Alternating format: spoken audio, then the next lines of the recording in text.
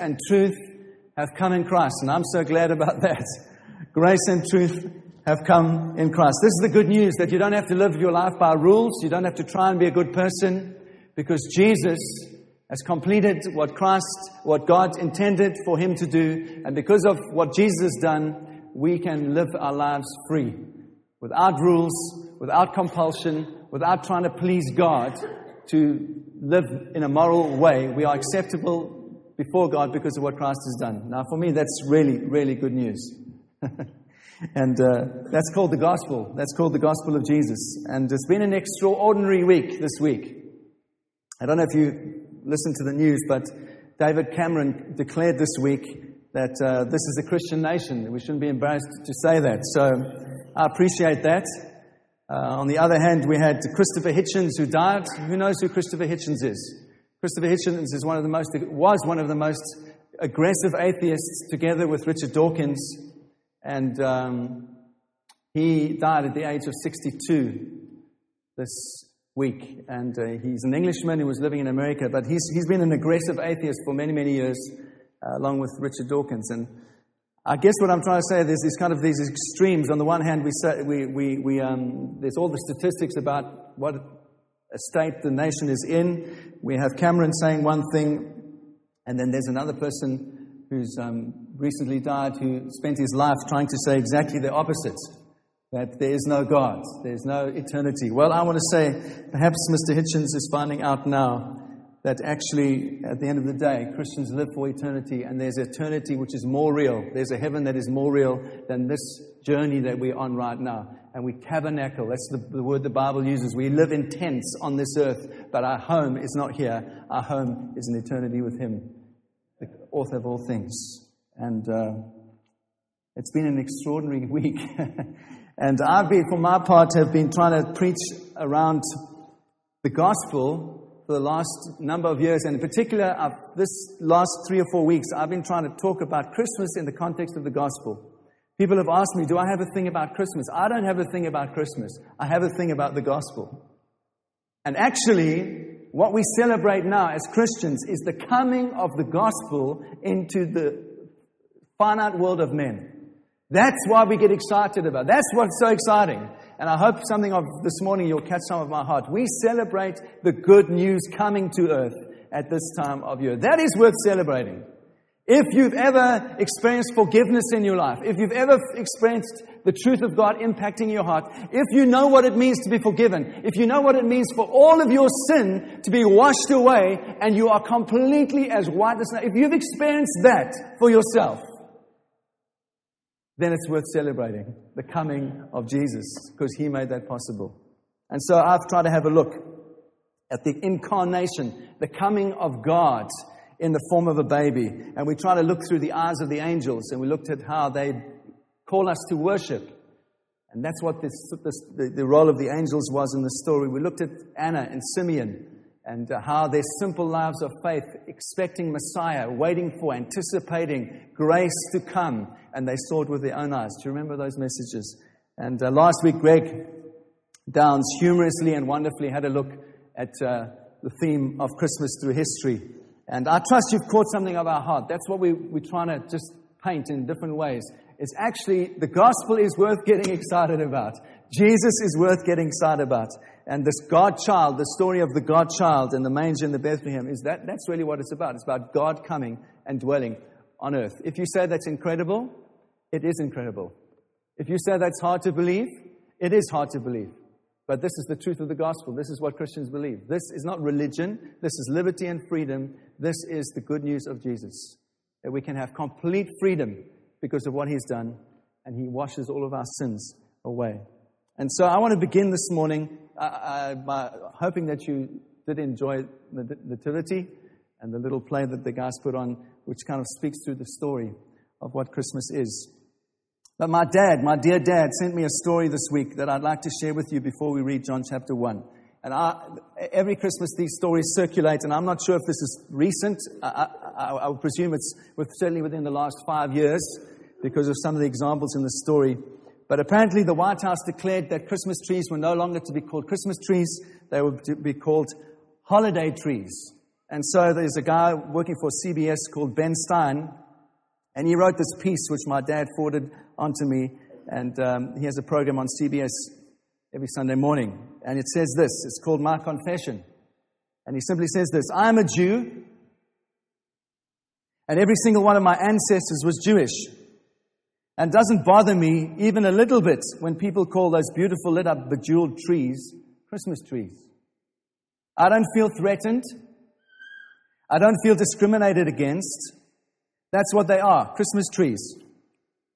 It doesn't bother me a bit when people say Merry Christmas to me. I don't think they're slighting me or getting ready to put me in a ghetto. In fact, I quite like it. It shows that we are all brothers and sisters celebrating this happy time of year.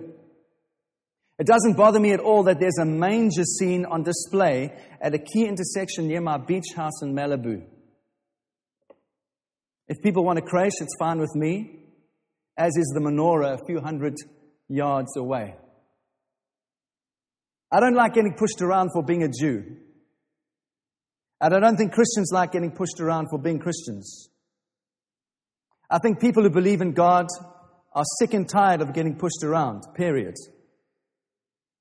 I have no idea where the concept came from that America is explicitly atheist. I can't find it in the Constitution, and I don't like it being shoved down my throat. Or maybe we can put it another way. Where did the idea come from that we should worship celebrities and we aren't allowed to worship God? I guess that's a sign that I'm getting old too. But there are a lot of us who are wondering where these celebrities came from and where the America we knew went to. In the light of the many jokes we send to one another for a laugh, this is a little different. This is not intended to be a joke. It's not funny. It's intended to get you thinking. Billy Graham's daughter was interviewed on the Early Show, and Jan Clayson asked her about Hurricane Katrina. How could God let something like this happen? Anne Graham gave an extremely profound and insightful response. She said, I believe God is deeply saddened by this, just as we are. But for years we've been telling God to get out of our schools, and to get out of our government, and to get out of our lives. And being the gentleman he is, I believe he's calmly backed out. How can we expect God to give us His blessing and protection if we demand He leaves us alone? In the light of recent events, terrorist attacks, school shootings, etc., I think it started when Madeleine Murray O'Hair, she was murdered and her body was found a few years ago, when she complained that she didn't want prayer in our schools, and so we said, okay. Then someone said, you better not read the Bible in school. The Bible says you shouldn't kill, you shouldn't steal, you should love your neighbor as yourself. And we said, okay. And then Benjamin Spock said we shouldn't spank our children when they misbehave because their little personalities would be warped. We might damage their little self-esteem. Dr. Spock's son himself committed suicide. We said we should listen to an expert who should know what he's talking about. And so we said, okay. And now we're asking ourselves why our children have no conscience, why they don't know right from wrong, why it doesn't bother them when they kill strangers, their classmates, and themselves. And probably if we think about it long and hard enough, we can figure it out. I think it's a great deal to do with what we sow, we shall reap. Funny how simple it is for people to trash God and then to wonder why the world is going to hell. Funny how we believe what the newspapers say, but question in every way what the Bible says. Funny how you can send jokes through an email and they spread like wildfire, but when you start sending messages regarding the Lord, people think twice about sharing. Funny how lewd, crude, vulgar, and obscene articles pass freely through cyberspace, but public discussion of God is suppressed in the school and in the workplace. It's funny how when you forward this message, you will not send it to many on your address list because you're not quite sure what they'll believe or what they'll think of you for sending it. Funny how we can be more worried about what other people think of us than what God thinks of us. And so it says, pass this on if you think it has merit. It's obviously an email thing. If not, just discard it. No one will know that you did. But if you discard this thought process, Don't sit back and complain about what bad shape the world is in. My best regards, honestly and respectfully, Ben Stein. Well, I don't know about you, but that challenges me, and I might not necessarily agree with every detail of what he says, but I do think that it raises some vital things in terms of our thinking. What arrested me most out of that whole little story was the last little paragraph. If you discard this thought process, don't sit back and complain about what bad shape the world is in. Now, I've been thinking about that. This world is in a mess. This world desperately needs the gospel of Jesus. This world desperately needs forgiveness. This world desperately needs a Savior which can remove the past of pain and sin and replace that pain with a whole new future. And I want to say to you, that is my primary motivation about getting excited at this time of year. I want to take every opportunity to preach the good news of Jesus. Paul said, I have become all things to all men in order that some might be saved. You do whatever you can to present and preach the good news to as many as you can so that some might be saved. And you use every opportunity to do that. That's my philosophy. And that's why I'm excited. I don't have a thing about Christmas. I have a thing about the gospel of Jesus. I wanted to have every opportunity to preach it in order that some be saved. So I want to encourage you to look beyond the Christmas trees, the tinsel, the commercialism, and all the preferences that you might have around those things, and look to what the heart of Christmas is. The heart of Christmas is the coming of the gospel to us. That is good news. It's about the gospel.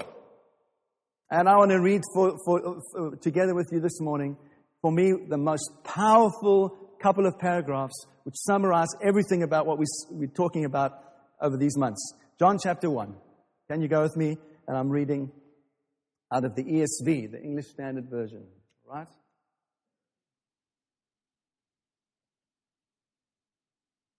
In the beginning was the Word.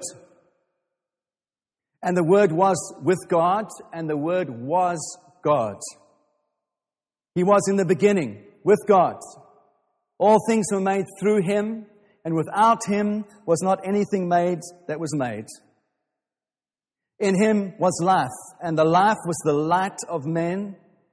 The light shines in the darkness, and the darkness has not overcome it. There was a man sent from God whose name was John. He's talking about John the Baptizer. He's not talking about himself, all right? John the Apostle wrote this. He's talking about John the Baptizer. He came as a witness to bear witness about the light, that all might believe through him.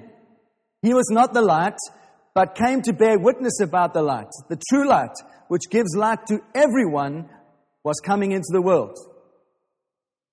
He was in the world, and the world was made through him. Yet the world did not know him. He came to his own, but his own people did not receive him. But to all who did receive him, who believed in his name, he gave the right to become children of God, who were born not of blood, nor of the will of the flesh, nor the will of man, but of God. And the Word became flesh and dwelt amongst us, and we have seen his glory, glory as of the one and only Son from God the Father, full of grace and truth. One of my favorite verses in the entire Scripture.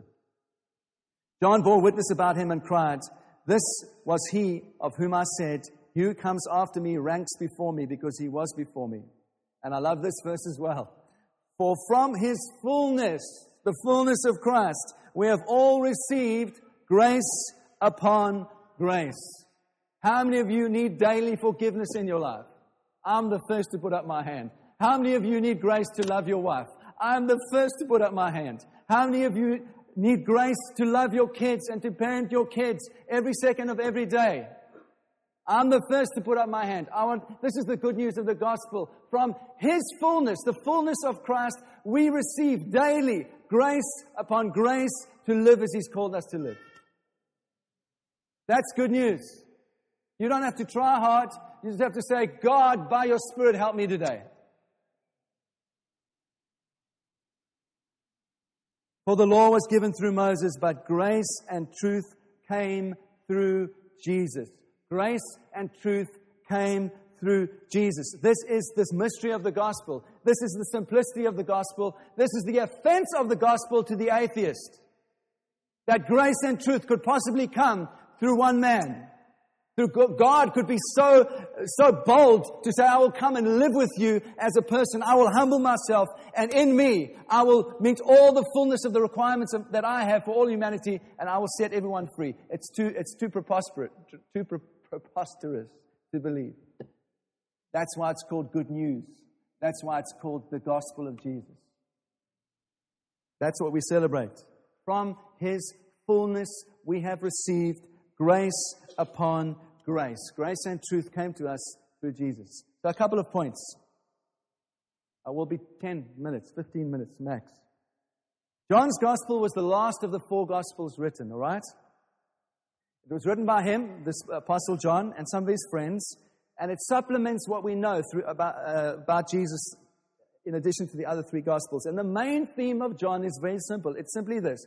He's trying to point us to the life and the light that is received by faith in Jesus. And he uses this term, the Word of the Father who became flesh. That's the main point of John. The Word of the Father becoming flesh. And so John in these verses gives a special title to Jesus, the Son of God. He calls Him the Word. Jesus is the Word of God. What does that mean? It means that Jesus, as we look at Jesus, Jesus is God's way of speaking to us. Through Jesus, God speaks and communicates to His people and by His Spirit. And so that's why Jesus said, very simply, He said, if you've seen me, you've seen the Father. If you understand who I am and what I'm about, you have seen the Father in heaven. And you can know the Father through me and through my life. And so John says a number of things about Jesus, who's the Word. He says the Word is eternal. So we could translate that first verse, we could say, in the beginning the Word was already there. That's what it means to be eternal. The Word was already there. In the beginning, the Word was already there. The Word, Jesus, is distinct from the Father, God, and yet He Himself is divine. This is the mystery of the Trinity that we celebrate as Christians. And John goes on and says, not only is the Word eternal, but he says, through the Word, Jesus, all creation happened. Everything. We've been having some good discussions in our home. Matt is doing a GCSE on astronomy. And so it's learning about the universe and how things were created and all the theories of how it's incredible how big the universe is and how many billions of light years it takes to measure even the smallest part of it. And we've been talking about these things. But the Bible says this. The Bible says that through Jesus, all things were created. All right? All life happened. So John says Jesus is the source of every kind of life. In Him was life. He's the light of all. So every kind of life comes from Jesus. Human life, body and soul life, the life of God, eternal life. All life comes from Christ. And he says the Word is the source of every kind of light. And we had a look at this when we were looking at James, but just to refresh your memory. The light shines in the darkness. So that means every kind of observing that we are enabled to do. Every understanding comes from the light of Christ. It takes life to move our bodies, but it takes light to see with perception. And Jesus is light. Jesus, the light of Jesus overcomes darkness. It breaks open the darkness. It overcomes sin. Nothing can stop light. Nothing can put it out. That's what John is trying to say. And then we come to this incredible, powerful sentence. And the Word became flesh. John is saying all of what he's trying to describe and saying the Word was eternal, the Word was light, etc., etc. All of that became flesh. My point is extremely plain this morning. Very simple. Salvation comes in and through Jesus. We do not have to save ourselves. And this is how people try and save themselves. They try and save themselves through good behavior. They try and save themselves by charitable works. They try and save themselves by living by rules. And say, if I live by the rules, God will be pleased with me. If that's what you believe, I want to gently say to you this morning, you have completely misunderstood what the Bible teaches about salvation. Jesus himself, the person of Jesus, is our Savior. If we have Jesus, we have salvation. There's nothing more you need in your life. You need Jesus. That's it. When you have Jesus, you have salvation. He who has me has life, the Bible says, and life in all its fullness. He who has the Son has life. He who does not have the Son does not have life. It's as simple as that. And so all our trying very hard is putting our effort in the wrong place. We should be just putting our effort into loving Jesus with all of our hearts. Loving Jesus with all of our hearts means we're going to behave well. If you love Jesus with all your heart, I've said this so many times, you're not going to rip off the tax man. You're not going to sleep with someone else's wife. If you love Jesus with all your heart. You're not going to kill anyone. You're not going to murder. You're just going to love Jesus because that's the highest passion of your heart. And as the highest passion of your heart is Jesus, so all of who He is starts to transform you and you become more and more like Him. You don't want to do that stuff anymore when you love Jesus. And it says, the Word became flesh and dwelt among us. We have seen His glory, glory as the one and only from the Father, full of grace, full of truth. How amazing that the Word becomes a human being. We looked at it this morning in that little nativity. How amazing that this eternal, pre-existent God who always was chooses to make Himself a baby. That means He could be tempted. Jesus could be tempted. Jesus needed to pray. He needed to live on the strength that the Holy Spirit gave Him. He needed the guidance of the Holy Spirit. And He only lived in this world temporarily. That's what the Scripture says. He tabernacled. That means to live in a tent. You know that 2 Peter 1:13 says the same of us? It says that we tabernacle on this earth, that this is not what it's about. Actually, eternity is what it's about. And this is just our little journey in a tent. That's the language the Bible uses. This body is a tent. And John says we have seen His glory. The glory of God is the divine nature of God. It's the very stuff of the Godhead. It's who He is. It's who He's like. It's His glory. It's His power. It's His wisdom. It's His purity. It's all these things. And John says we have seen the glory of God in Jesus. It is incredible. And so John, who's writing this gospel, he saw Jesus' unique sonship. He saw it in the miracles. He saw it in the glory of what Jesus did on the cross. He saw salvation in the death and the resurrection of Jesus. He saw it with his own eyes. And the truth is that we too can see the character of God in Jesus. He's full of grace and He's full of truth. He's a revelation of God's grace and graciousness, and He's a revelation of the truth of Father. He brings Father's grace. He brings Father's truth. He brings all of that in the way that He lived. And we can see it as we gaze upon Him. And so John continues with that amazing sentence. We have received grace upon grace from Him, from the fullness of Christ. And so, the law, it did bring some blessings, and Jesus brings something infinitely greater than the law. Infinitely greater. The law is over, my friends. The Mosaic law is fulfilled. It is over. It is completed. You never have to worry about not eating pork again. Ever. It is gone. It is completely fulfilled in Jesus. Completely fulfilled. That's what the Bible says. All of that stuff is completely fulfilled in Christ. We have the righteousness of God because of who Christ is. We have the status that Christ has, we have in Him before God. He sees us in that way. We receive something of the mind of Christ because we are in Him. We receive something of the Holy Spirit because we are in Christ. We receive something of the angels that watch over Jesus. They watch over us because we are in Him. It's mind-blowing. This is what the Bible teaches. This is good news.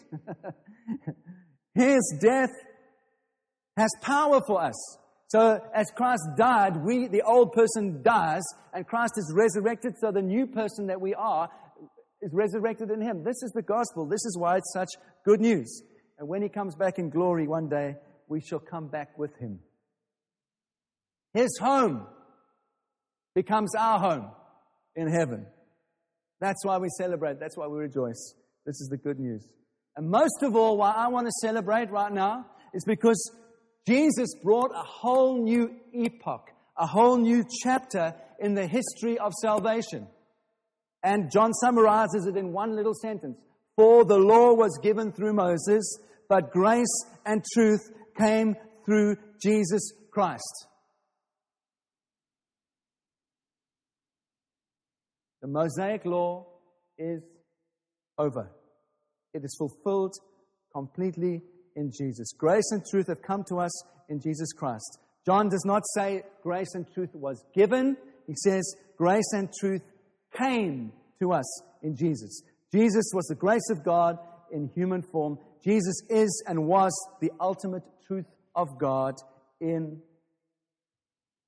the form of a baby. You see, my friends, it changes everything. You don't have to pray because you feel fearful that God is going to punish you if you don't. Because actually, your position, who you are, is not dependent on whether you pray or not. It's dependent on Jesus. And you have the fullness of God's blessings in Jesus. It's good for you to pray. The only reason you give money in the church is because you love Jesus. That's the only reason. Because you love Jesus and you love His church and you want to be a part of that. You don't give money because you're fearful that if you don't give money, God is going to punish you. And your washing machine is going to break. And your car is going to break down. I've heard this preached so many times. Rebuke the devourer. And how you do that is by giving money. No, my friends, you have the fullness of every blessing that you could ever want in Jesus. You have the fullness of that. You can be completely confident of that. The only reason you give money is because you love Jesus. The only reason is that you pray is because you love Jesus. I want to suggest to you boldly this morning that if you don't give and you don't pray and you don't read the Scripture, it says something about your relationship with Jesus.